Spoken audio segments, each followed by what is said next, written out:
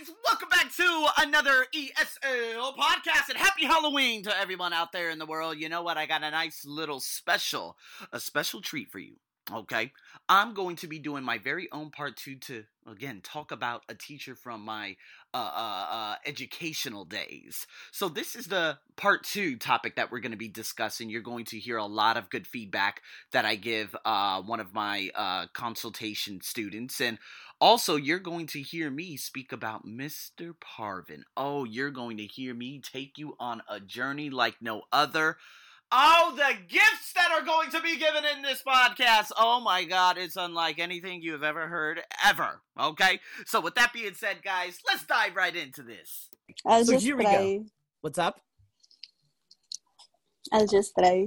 I'll do my best. Oh, yeah. You got it. You got it. You got it. You got it. Here we go. This is your topic. All right. You got 1 minute to prepare. Luckily, I have my phone near me for the first time in 2 years. So what your topic is, describe your favorite teacher from school. You should say what school he, she taught at, what he, she looked like, what subject he, she taught you, and of course, why you remember this teacher so well, or of course, why is he or she your favorite teacher? Make that all a story. Okay. So again, you can make it a story by saying, on the first day of school, I walked in and there was Mr. Parvin. This school goes by the name of this, and Mr. Parvin, he was this tall, lanky, 6'2" guy he had a mullet and glasses, but he was really medium built, and he had so much so much fire in him. He taught me. You see what I mean? I'm sorry, I got carried away. I was talking about my fourth grade teacher, by the way. He had a mullet. He had his hair here. He was so cool. Yeah, so sorry. Okay. You can prepare, but make sure you tell a story. Okay, Karen? Okay. All right. I'm going to give you 1 minute.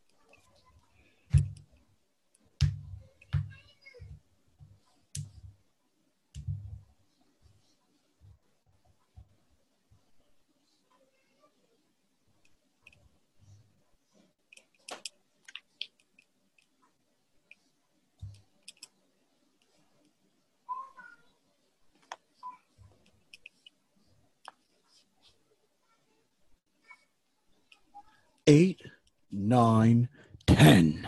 All right. It is time for the glorious of glories. Are you ready for this? Okay. Okay. No, not really. No, you better be. See, that's what happens. You go into these exams and you I'm not that ready. I'm going to try. No. I want that courage. You got this, Karen. Okay. I'll start now. Yes. I'd like to talk about. I'm sorry. You're okay. Sorry. Is it a little lag? Sorry. Okay, go ahead. I'd like to talk about my teacher when I was in grade 4. Actually, I find her very strict, but she's the kindest teacher. She's one of the kindest teacher that I know. Physically, she's a tall, very neat and tidy, and she's very perfectionist. She's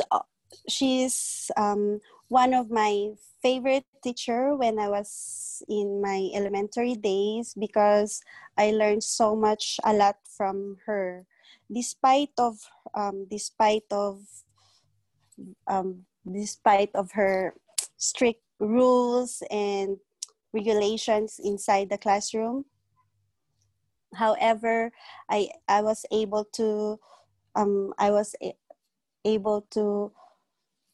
adopt all of those things. Like, for example, she's very strict in cleanliness. Every time we arrive in our classroom, she wants to check every student, like every one of us, to check our nails, our hair, our uniform. She wanted to see that her students are um are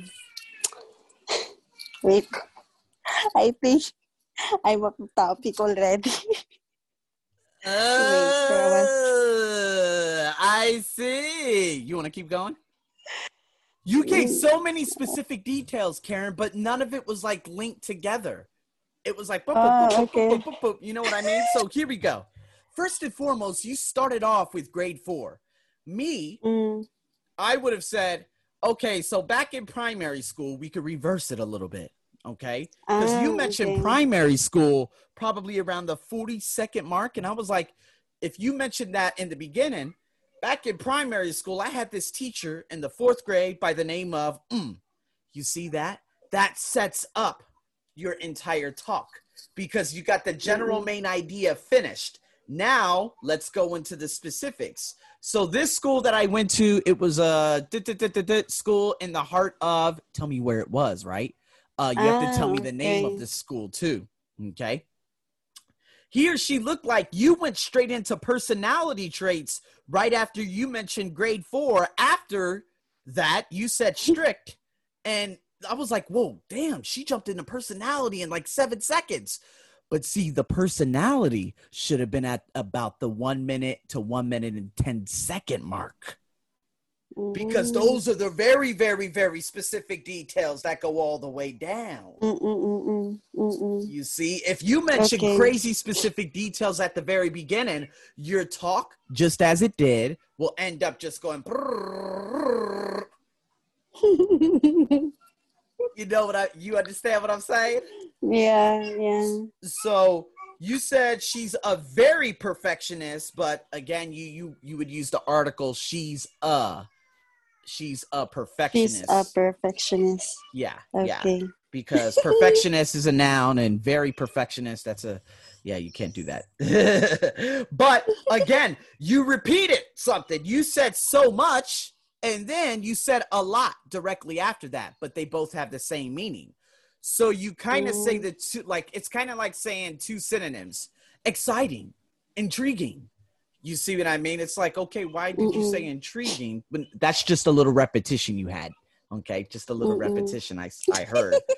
You used an adverbial clause, but then you used however. So you said despite her, comma, however, but you don't need to use however because we've already used a subordinating conjunction formulating the adverbial clause in the beginning. Despite her being strict, comma, I ... Because when you put despite and however in it, those are two contrastive, those are adverbs. You know what I mean? Because, however is signaling contrast and despite is pretty much signaling a contrast too. So I saw some repetition with the so much plus a lot. Then you said despite, however, adverbial clause.